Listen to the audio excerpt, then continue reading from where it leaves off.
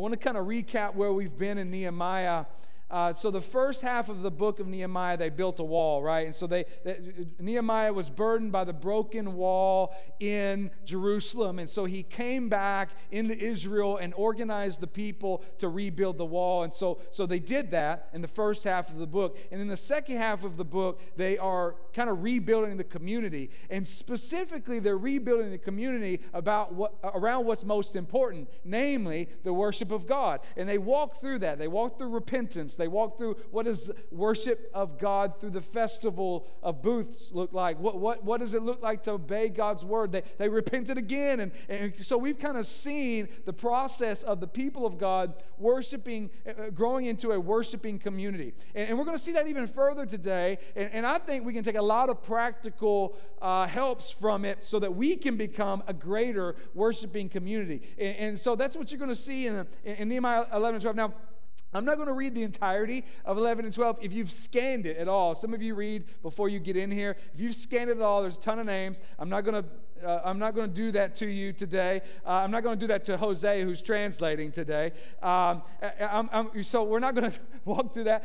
You can read that on your own. I'm going to read parts of it, and we're going to kind of navigate through. But I do want to give an overarching who's being listed here, because again, it's another list of names. First, in chapter 11, he lists the families who were repopulating Jerusalem. Then he named the families who lived in the cities of Judah and Benjamin. Then he names, in the beginning of 12, he names the priests and the Levites of Zerubbabel's return. And then he names the high priest, then the priests and Levites after Zerubbabel's death. And then scripture that we'll get into, he talks about the dedication of the wall and the organization of temple support. And so we're going to kind of walk through the bookends of those and give you some overarching, I think, helpful things to kind of walk out of here with. Now, one of the things you're going to see about the Israelites is just their willingness to do what God calls them to do. He calls them to some difficult things, and they step into it. He calls them to and explains to them what is right worship, and they step into it, right? So they have a great desire to worship God for how God deserves to be worshipped. And I think what we're going to see in this text, we're going to see that they go where God tells them to go. Basically, they live where God calls them to live. They serve how God calls them to serve, and they love each other. They love the community. They love the worship of God as God calls them to love and worship Him. And so we're going to see that. So let's dive in, starting in chapter 11, verse 1 and 2. Let's start there. It says, "Now the leaders of the people lived in Jerusalem." So you have the leaders there, right? "And the rest of the people cast lots to bring 1 out of 10 to live in Jerusalem, the holy city, while 9 of the 10 remained in the other towns. And the people blessed all the men who willingly offered to live in Jerusalem." First thing we see here is of people who are called to worship God as they live where God calls them to live. I'm picturing a scene like from the Hunger Games a little bit, right? Like they're casting lots. You got these people outside of the city. They're calling 10% of them to move back into the city. Now, let me remind you of what has happened, right? So remember, Jerusalem was in shambles. It was an economic wasteland. Like no one wanted to live in the city. It was far more economically advantageous to live outside of the city, because then you could farm land, you could grow animals, right? You could live off of the land. And so to move into the city that was destroyed, it offered you no protection. I don't know if you know this. If you read through the Old Testament, if you just look at history, predominantly when civilizations would attack other civilizations, they go after the city.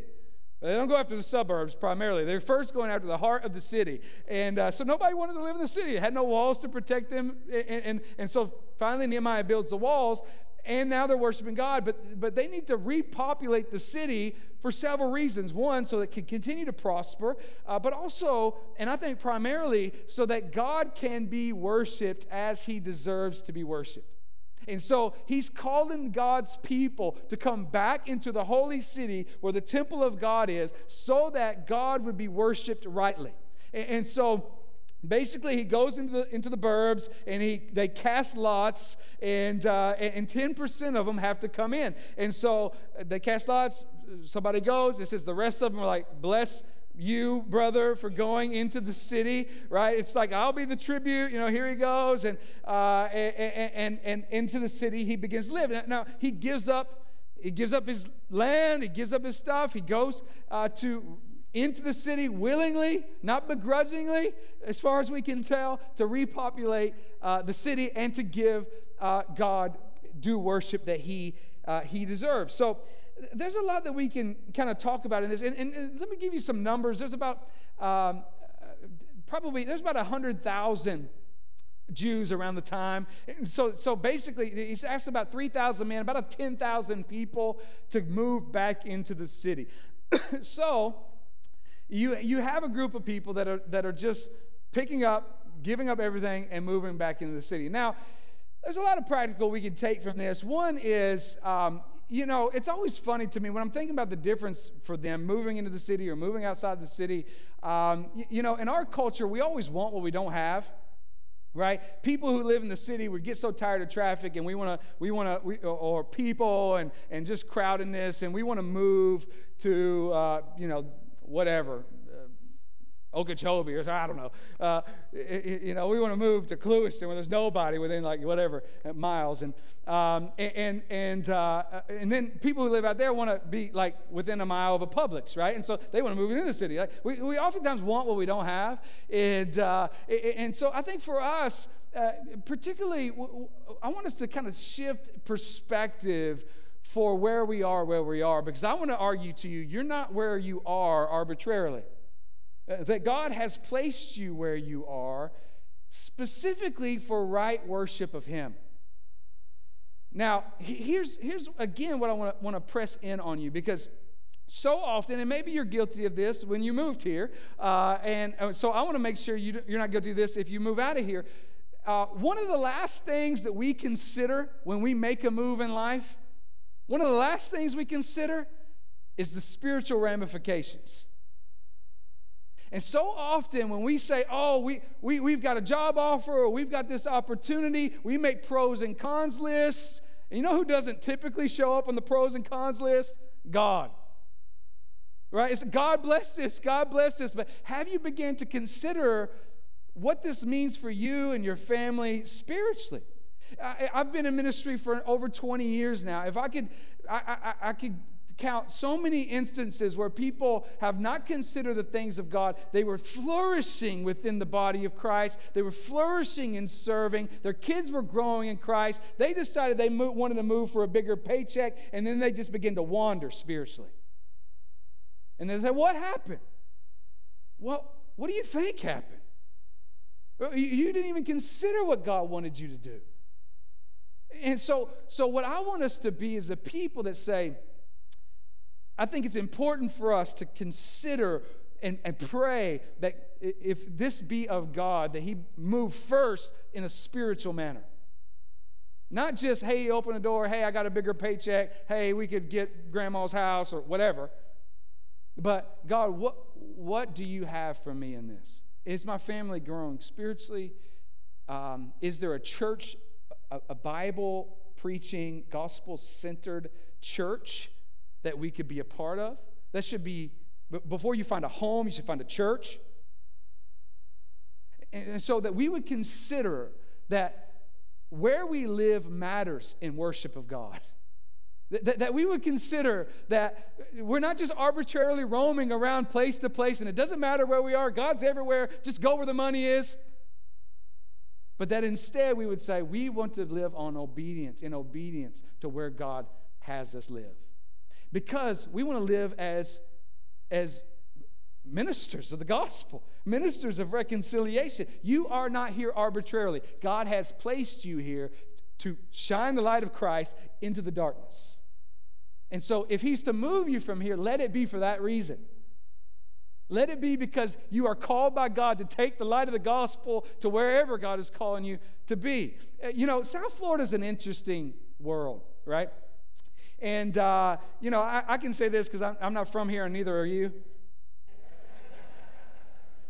I mean, I don't know what the percentages are now. I know we did a membership meeting not long ago. There were 25 people in the members meeting. I said, who's from Florida? One hand. So we're all kind of transplants. I mean, there's a few of you faithful ones, Floridians that I just love. But it's a unique place because when you talk to people, they either love it or they hate it here, right? If you've come from New York or New Jersey, you like, I love this place, right? This is way better than New York, right? This is way better, especially it's December and you're like, it's no brainer, yeah. But then there's some that I talk to that they just, and this is believer and non-believer alike conversations I've had with people. Like literally people have asked me, why would you move here? Why would you move here from Tennessee? Tennessee's great. It's awesome. Why do you want to come here? Right? And they're dying to get out of here. I remember when I was interviewed here, it was funny because I laughed with Keith about it now, but they kept asking me, Keith and Buzz asked me several times, like, why Florida? Why do you want to move to Florida? And finally I was like, why are you asking me that? And they said, genuinely, they said, well, we've had to filter through candidates that just want to be close to the beach. I said, I'm redheaded and hate the sun. I'm not here for the beach, all right? Might be here for the golf, but not here for the beach, right? But why we move somewhere matters. And my hope is that one of the priorities in the why you would move here or move out of here is that's where God wants you to be. And I think it's more important than a paycheck, a climate. Is this where God would have you to pour out your days for the sake of the gospel? Is this where God would have you burn up your ministry life, pouring it out in discipleship of the church and declaration of the gospel to the non-believer? And if he should so move you to another place, that higher on that priority and pros and cons list is what kind of ministry can we have at that location? What kind of ministry are we going to have to our children? How is God going to use us if we were to move from here? And so where they live mattered. And so God called 10% of them to move back in the city. And you know what? They said, yeah, we're going to do it. And the people around them said, we're thankful you're going to do it. We're going to bless you. We're going to send with you. We want to partner with you because we know that this is important. The right worship of our God is that important that you would drop everything and go, and we're going to bless that. And you go. And so they come back into the city to worship him rightly. So for us, we just need to be ministry minded about where we live. You are not here arbitrarily. You're not here accidentally. God has placed you here for his own glory and for your own good. Second thing we see that we need to serve how God calls us to serve. If you kind of walk through the passage, what you're going to see is, again, those that are outside, not moving to the city, bless those that are in the city. Particularly, they also contribute, we'll see later in chapter 12, they contribute to the needs of the city and to the needs of the worship of God within the temple. And so one of the things you see here is you have different people playing different roles in the reestablishment of a worshipful community. You have people that are moving back into the city to be hands-on there in Jerusalem, to repopulate and rebuild the city and give God the worship he deserves. Then you have the people that are still staying outside that are kind of funding that and supporting that and like championing that. So you have a lot of different people playing different roles. How this plays out for us is, I think if we're going to be a true worshipful community, that plays out in that whatever and however God has gifted you, you use that gift collectively, and it comes together for greater worship of who he is. Now, in the New Testament, it talks about the church as a body, right? Some people are an eye of the body. Some people are a hand of the body. Some people are other parts of that body. And he says the eye is not the feet. right? And so where we can kind of get off on this is, and kind of get sideways on this, is when an I begins to judge everyone else in the church for not being an I, right? You're not an I? What's wrong with you? You should be an I. But yet the I can't walk anywhere, right? And so without the feet to walk, the eye is just going to roll around, right? And so we need other parts of the body to move in different ways so that we function as a true body. And if our eyes are closed and we're just walking, we're going to run into things. So we need one another in our different giftings to come together as one body to serve Christ and our community as Christ would serve our community. We need one another. So, I mean, our church is very blessed. We have incredible teachers here. And I'm not talking about myself. I'm talking about the other teachers. We have great teachers here that really, truly, rightly divide the word of truth and are faithful teachers and communicators. But that's not everybody's gifting. Most of us are probably not called to be teachers. But God has gifted you in other ways. I mean, we have people that use those gifts in many other ways. I think about how there are folks that come on Saturday to just clean up the parking lot. They just servant-hearted, want to create a good experience for you as you pull in, that you're not having to drive over palm branches or whatever, right? And so there are people that are gifted with people, right? So we put them with people. There are people who are gifted, not gifted with people. So we put them on like roles where they don't have to deal with people, right? They're gifted in serving. There's some that are gifted in kids. We all have different gifts that God has given us. Now, here's the thing. You're going to see with the people of God in Jerusalem that everyone was called to serve in the way God has called them to serve. God has gifted you. Now the question is, how are you using that gift? Are you using that gift in service to disciple His church or to declare the gospel? He's gifted you. Are you using that gift to serve and to help stir up a worshipful community within the body of Christ? If you've been gifted by God and you're not using that gift, what's going to happen is you're just going to get spiritually stagnant, stale, right? You're going to begin to think, what's happening to me? What's going on with me? And I would ask, how has God gifted you? Are you using that? Well, no. Well, okay, there we go.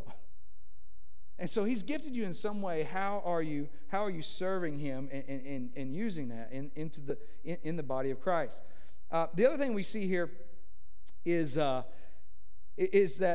God calls us to love the people that God tells us to love, right? That He's given the people of Israel a specific community, and they're to pour their lives out for that community.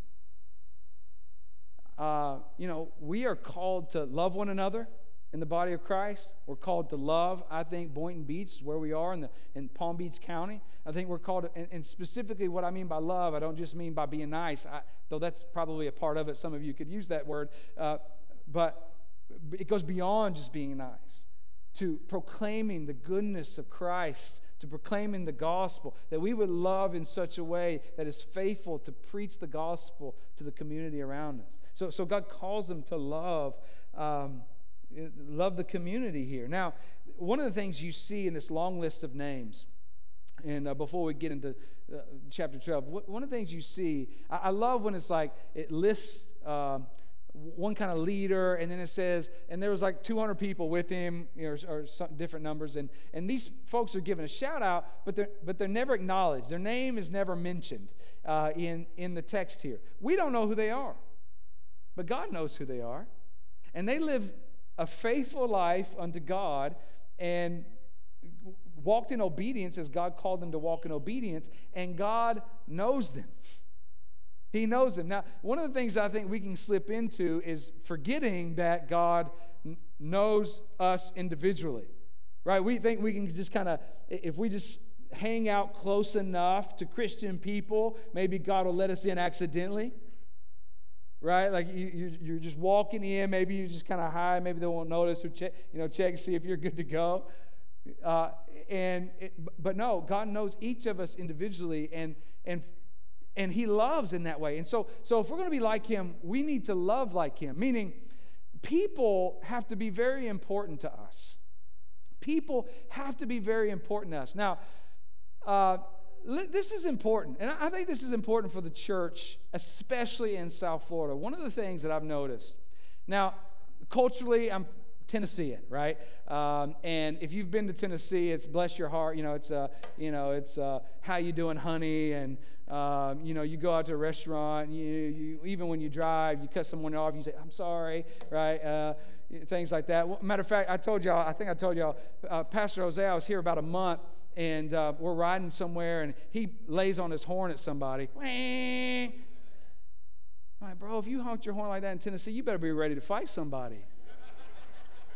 It ain't like that in Tennessee. Like we're nice, and then when we're not nice, we fight. That's kind of how it works, right? But one of the things that I saw in moving here is just simply being courteous to individuals is so countercultural that it's given us opportunity to explain the gospel. Can I just be real with you? And we want to be clear because we went to First Watch a couple weeks ago. The waitress was like, "Where are you from?" I said, "Well, we're from Tennessee." "Yeah, I knew you weren't from here. You're nice."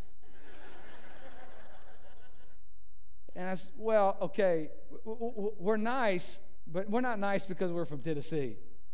We love people because Christ loves people. We love people because God loves people." And so what I want to press on is just our hearts that we don't get swept away with the culture that we live in to hate people. And that fleshes out in a lot of ways. That fleshes out, and you've heard me preach this before, where we become garage door down kind of people, where you work all day, you come home, you hit the garage button, bang, you pull in, and you hit it again, bang, and you don't see anybody.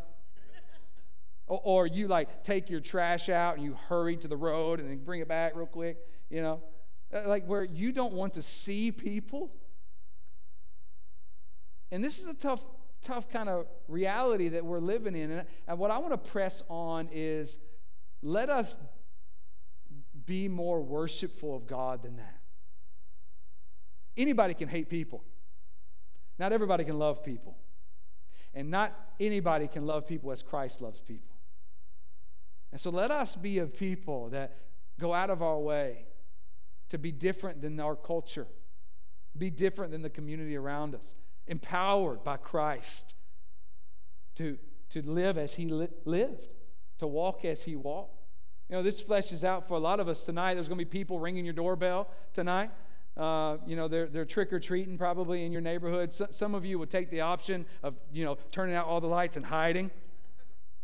And then you wonder, I don't know why I can't get to know my neighbors. This is a great opportunity. They're coming to your house, right? Don't give out crappy candy and try to start conversations. That's all you got to do. And just be loving to your neighbor. Some of you are scared of that.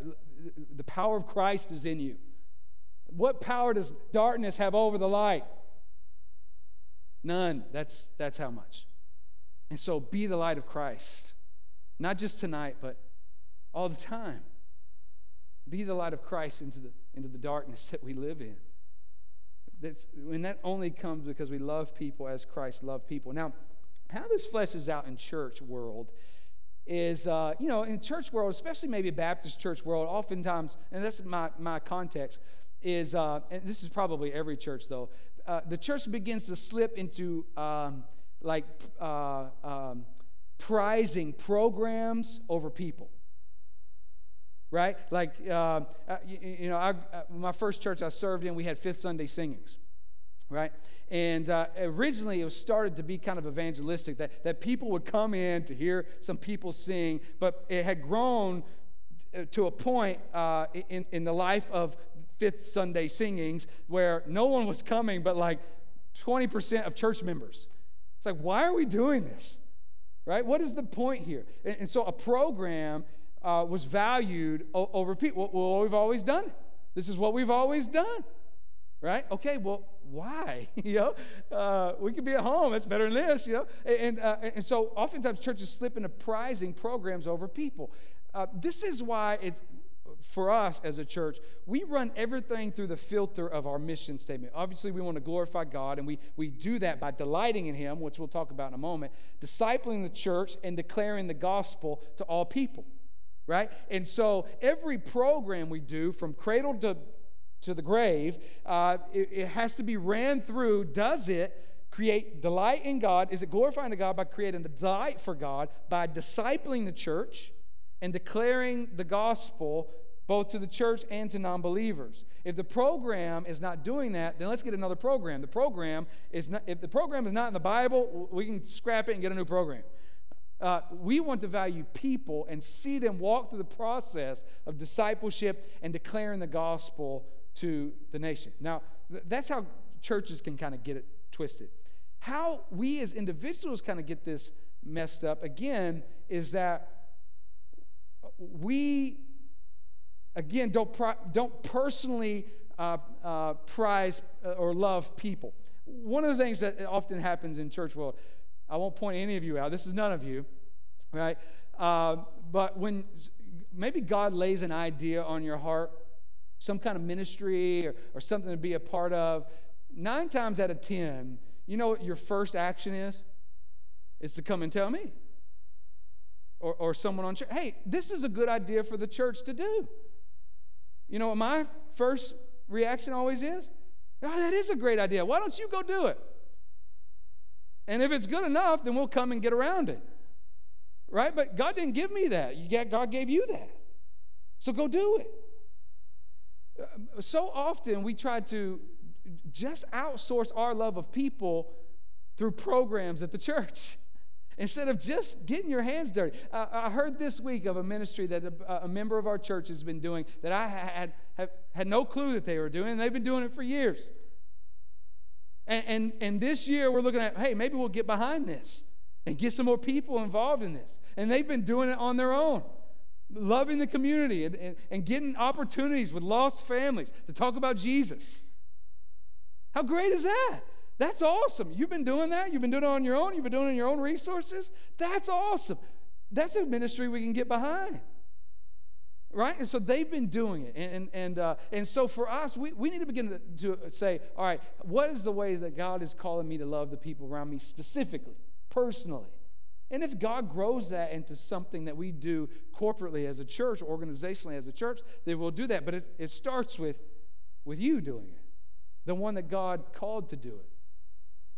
And so, again, we got to personally value people over programs. Everything's not a program. Just love people. Tell them about Jesus. And I know this might threaten you because, again, it's very vulnerable putting yourself out there, but I think it's worth it. Now, let's read. I want to read starting in verse 27 of chapter 12.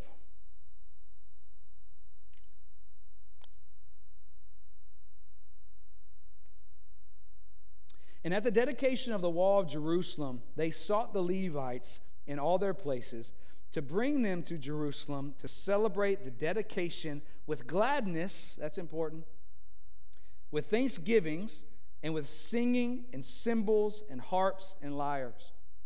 And the sons of the singers gathered together from the districts surrounding Jerusalem and from the villages of Netophathites, also the Beth Gilgal, and from the region of Geba, and from Asmaph. For the singers had built themselves villages around Jerusalem. And the priests, again, this is important, verse 30, and the priests and the Levites purified themselves, and they purified the people and the gates and the walls. Okay, so what we're going to see in the next few texts is, I think what they did practically to live where God called them to live, to serve how God called them to serve, and to love how God calls them to love. And the first thing you see here is they are purifying themselves. They're walking into service of God, seeking and desiring a heart that is pure. Now, again, before they dedicate the wall, before they dedicate, all the things, the priests and the Levites purify themselves. They set themselves apart. I think this is important for us. It's specifically important for us in that we need to be a people that are set apart for the work that God has called us to be a part of. Now, what does that look like for us? Obviously, and practically speaking, I think it is us coming unto the Lord and saying, hey, I want to be used of you, Lord. Whatever you call me to do, I want to do. And then thirdly, is there any sin in me that I don't know about? Or let me repent of the sin that I do know about. Now, I want to walk in a way that honors you. When I'm serving you, I want to serve you with pure motives. I don't want to serve you out of selfish ambition. I want to have a holy ambition. I don't want to have secret and hidden sin. I want to be vulnerable and walking before you in community and walking in the way in which Christ walked. I want to be used of you, and I want to have a heart that is purified. Now, for us, we know we're not going to be perfect. We're going to be tempted to sin. We're going to be tempted to have ill motives. We're going to get prideful. Well, maybe God bless us. We're going to get prideful, and we're going to repent of that and walk in that way. I mean, our justification is in Christ. Our sanctification is a process, right? And we won't be perfect as Christ is perfect until we're with Him forever, right? Now, we're all in process for that. So if you think someone's perfect, you have mistaken, right? They just haven't told you how all they're messed up, right? So it's a process of sanctification and growing in Christ until we are with Him forever, and He rids us of all sin, all death, right? And we walk in complete purity. However, we can begin to seek those things now. In how we serve and how we love. God, would you show us where we need to repent? Would you show us what we need to remove from our lives? Can you show us what we need to begin to add to our lives? How can we walk in a way that's pure of heart? For we want to serve you and give you the worship that you deserve. And so we want to be people that are walking as Christ walked. We want to walk with pure hearts. Now, again, we won't get that perfect, but we press into that. We pray for that. We ask God to use us and to make us aware of the sin that might be taking a hold of our heart. And then look at verse 31. Verse 31 says, Then I brought the leaders of Judah up onto the wall and appointed 2 great choirs and gave thanks. What you see here is you see Nehemiah then is calling them to serve by having worshipful hearts. He gets 2 choirs together. He sends them around the city singing and banging cymbals and just giving praise to God, just marching through the city, giving God due worship that He deserves. And so one of the things you see Nehemiah establishing here, again, is a people that is worshipful. And this is what we should desire as believers. What does it mean to be worshipful? It doesn't mean you got to sing great, right? Worship is more than singing, but worship is singing. I would encourage you, while you're in here, that you would be worshipful. You would sing. You would be engaged in the preaching of God's word. You would worship Him by saying, hey, I'm here for you to move and work on me. I'm not just listening to the message for all the people that I know that need to hear it, but I'm listening to it for me because I want to be more worshipful. And not only here, but that you would be a person that sings worship unto God outside of here. In your car, in your homes. God has so blessed us to give us Spotify. So if you can't carry a tune, that's great. Hit play. They can. They can help you. But that your homes would be filled with worship. Your car would be, you would just be a worshipful person. You would be daily committed to spending time with God in awe of who He is through His Word. You would spend time just devotionally with Him, sitting with Him, beholding Christ. How we become more worshipful is not because, all right, I'm going to work real hard and sing more this week. No. It's that we set time intentionally aside to say, I'm going to put my eyes on Jesus. And as we truly put our eyes on Jesus, what He has accomplished for us, where we were not deserving to be saved, but He saved us through the work that He accomplished on the cross, it moves us to be a people that are worshipful. Worshipful does not just mean I can sing a song. Worshipful means I can be I'm a person in awe of who God is and in awe of what God has done to save a wretch like me. Therefore, he gets all of me. And what we will be doing forever around the throne of God is worshiping the greatness and the glory of our God. And so let's do it now. Let's be a people that are worshipful now. Because that moves us to what I think Nehemiah is going to talk into a joy in the Lord. Now look, I want to show you, because in Nehemiah 12:43, he says, "And they offered great sacrifices that day and rejoiced, for God had made them rejoice with great joy. The women and children also rejoiced." Did you hear that, men? It was the men first, and then the women and children also. The men first, women and children also. And the joy of Jerusalem was heard far away. There is a joy that comes from work. Listen, I think God doesn't want your work until he has your worship. So many of you want to say, I want to do something for God. I want to do something for God. How about you start by worshiping him? It's so much easier just to do something. So much harder to lay our heart on the table and say, God, here I am. It's so much easier to say, okay, what task can I do? What to-do list? Give me something to do, as opposed to just sitting and taking the good portion with Christ. It's easier. We have to be a people that are worshiping, and not just worshiping, but we delight in Christ. It's one of the mission statements of this church, that we want to delight in him. We want to delight in Christ. We want to delight in God. What does it mean to delight in him? Again, this is not something that's manufactured. It's not like a false, like happy-go-lucky kind of joy in the Lord. What delight in Christ is, it's understanding what the gospel is, namely that Christ, who didn't deserve to die, died instead of me, who did deserve to die. That he took on himself my sin and got poured out on him the wrath of God that my sins deserved. That when God looked at me from heaven, he didn't see something that was awesome. I wasn't just a little broken, and maybe God come and maybe fix me a little bit. God come and repair, dust me off, and set me back on my feet. I wasn't drowning in need of a life raft, and God just come and get me out of the water and, help me out. No, I was dead. I was spiritually dead. We were all spiritually dead. I was an enemy of God, a rebel against him, a God hater. We did not deserve to be saved. God did not look down and say, I want him on my team. That's not how it works. But God, being rich in mercy, sent his own son, chose us in him before the foundations of the world, saved a people unto himself that didn't deserve it.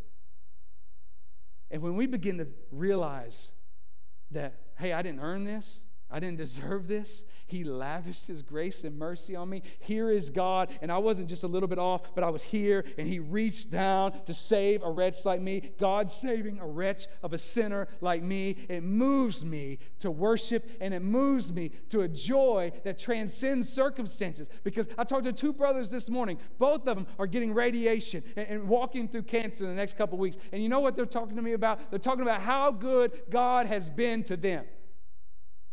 This kind of delight, this kind of joy is not circumstantial. It can't be shaken by cancer. It can't be shaken by loss of job. It can't be shaken by all the sufferings of the world. This kind of joy is in him because we know where we stand, and we have been made to be the righteousness of Christ. We didn't earn that. That was given freely. And so the people that realize that, the people that dwell on that, the people that understand what has been wrought for your salvation have a joy in them that's unshakable. Have a delight in Christ that transcends circumstances. That realizes how great our God is. I love what it says at the end, and the joy of Jerusalem was heard far away. I'm not a big baseball fan, but I'm kind of in Nashville, you either got to cheer for the Cubs or the Braves because there's only TBS or WGN growing up, right? And so I didn't want to cheer for the Cubs because they stunk. So I cheer for the Braves. And obviously the Braves are in the World Series right now, right? So I'm watching the World Series game. I watched it until I fell asleep last night and watched, whatever. Saw who won. But I'm just thinking about when someone cranks a home run over the fence and the crowd just is going nuts, right? I just thought last night, how far through Atlanta can you hear that? Like, how far? Obviously, there's joy there. Now, a lot of preachers will preach to you guilt and say, we should be like those people at the football stadium. I don't think we should. Their joy is circumstantial, right? That's why I haven't had joy in 10 years, because my team stinks, right? So we shouldn't be like that. We should have a steady joy, a steady delight in what Christ has accomplished. We don't need to be shouting like we're maniacs, right? It's a different kind of joy. But I think about the joy of Jerusalem was heard from afar. I just think about, man, their joy. It wasn't just a loud cry. It was the news that they were joyful in the Lord spread throughout the land. Oh, I would love for that to be the testimony of this church. That you ask anybody in this neighborhood, or you run into anybody at First Watch, and it's not just, those are nice people, but they've got the joy of the Lord, and you can tell it. They've got a delight in Him, and you can tell it. This is what it means to be a worshipful community. It means that we prioritize Christ. We prioritize His worship. We lay ourselves before Him. We ask Him to make us more like Him. We want to be a people that sing the praises of who He is. We want to be a worshipful people because He deserves a people that are worshipful. A people that live how He's called us to live, serve how He's called us to serve, and love how He's called us to love. Lastly, let's close out the text, verse 44. And I got to go. Preaching long. On that day, verse 44, on that day, men were appointed over the storerooms, the contributions, the first fruits, and the tithes, to gather into them the portions required by the law for the priests and for the Levites according to the fields of the towns. For Judah rejoiced over the priests and the Levites who ministered. And they performed the service of their God and the service of purification, as did the singers and the gatekeepers according to the command of David and his son Solomon. For long ago, in the days of David and Asaph, there were directors of the singers, and there were songs of praise and thanksgiving to God. And all Israel, in the days of Zerubbabel and in the days of Nehemiah, gave the daily portions for the singers and the gatekeepers, and they set apart that which was for the Levites, and the Levites set apart that which was for the sons of Aaron. Now, I've already talked about this. I didn't realize how much Nehemiah would encourage us to be generous, faithful givers, but you have it again. The people of God are giving unto the work of the Lord so that the work of the Lord can continue to go forward. I'm not going to hit that again. You can go back and watch sermons or stick around. We've got some coming up where we're going to talk about this. But mainly what I want you to get this morning is that the people of God were all in. They were all in. Whatever it costs, moving, financially, worshipfully, whatever it is, they were all in. Whatever it meant to be a worshipful community and establish God at the rightful throne of their community, they wanted to do it. So they were all in. I love, too, again, you see how much they mentioned King David. King David, who wrote most of the Psalms, who was labeled a man after God's own heart. Obviously, he was not perfect, but one of the things that David is known for is for being a worshipful man. A worshipful man of God. And so David is continuously used throughout this text to say we should worship as he showed us that he worshiped. And he worshiped through singing, he worshiped through giving, he worshiped in a lot of different ways. And so Nehemiah, again, is establishing a worshipful community. Now, in closing, what I want us to understand, I've kind of already alluded to this, is that Christ, through saving a people unto himself, makes a people worshipful. And he makes us worshipful. Think about what God has accomplished for us. We, dead in our sins and trespasses, had no hope. God sent his own Son, who lived a perfect life, right? He was born of a virgin, lived a perfect life, was killed. He didn't deserve it. He was killed on my behalf. He died the death that I should have died. Because, again, 2 Corinthians says of him that he who knew no sin became sin so that I might become the righteousness of God. So what that means is Christ went to the cross.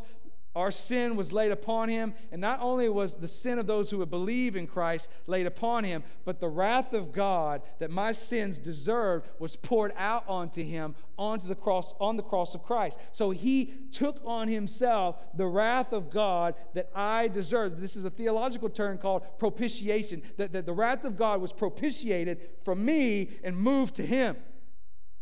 So he took on himself the wrath of God. And it doesn't stop there. Remember, it says, he who knew no sin became sin so that we might become the righteousness of God. So the righteousness that Christ earned, that we couldn't earn, the perfection that he lived in complete pleasure to the Father God, that we couldn't do, he gave unto us who believe. So now we stand forever covered under the righteousness of Christ.